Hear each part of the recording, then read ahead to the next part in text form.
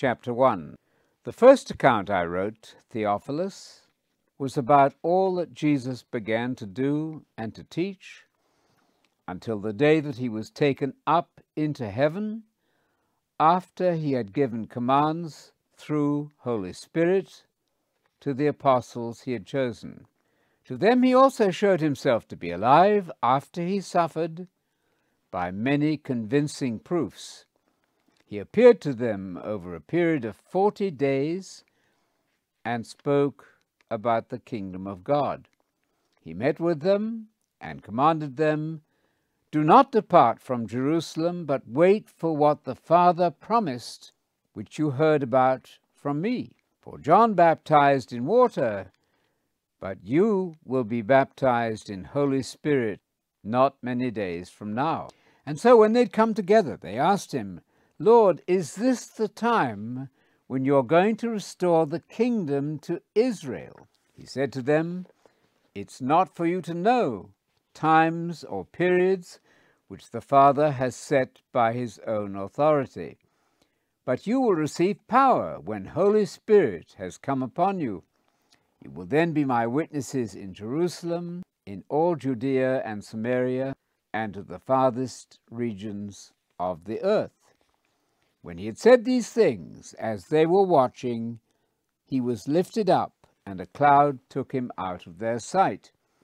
While they were looking intently into the sky as he went up, suddenly 2 men in white clothes stood next to them. They said, "Men of Galilee, why are you standing gazing into the sky? This Jesus, who was taken up from you into heaven, will come back in just the same way as you saw him going into heaven." Then they returned to Jerusalem from the mountain known as Olives, which is near Jerusalem, a Sabbath day's journey away. When they'd come into the city, they went up to the upstairs room where they were staying. Peter, John, James, Andrew, Philip, Thomas, Bartholomew, Matthew, James the son of Alphaeus, Simon the Zealot, and Judas the son of James.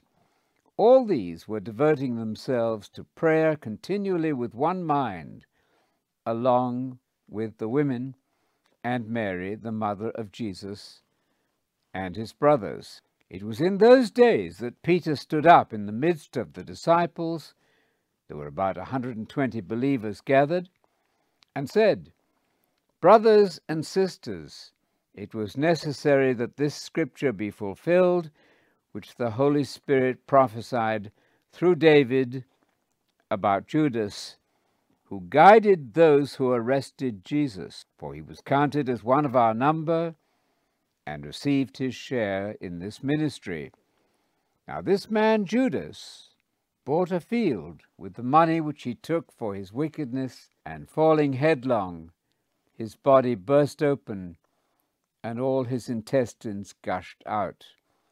This fact became known to everyone living in Jerusalem, so that in their language that field was called Hakeldama, that is, field of blood. It is written in the book of Psalms, 'Let his house be made desolate, let no one live in it, and let someone else take his office.'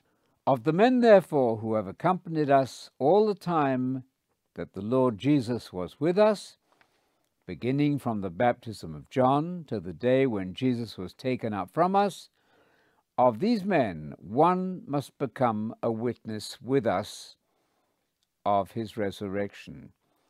So they put forward 2, Joseph, called Barsabbas, who was also called Justus, and Matthias.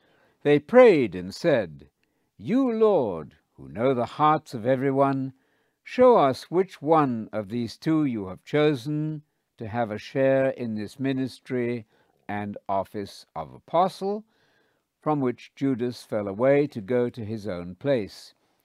They drew lots for them, and the lot fell on Matthias, and he was added to the 11 apostles.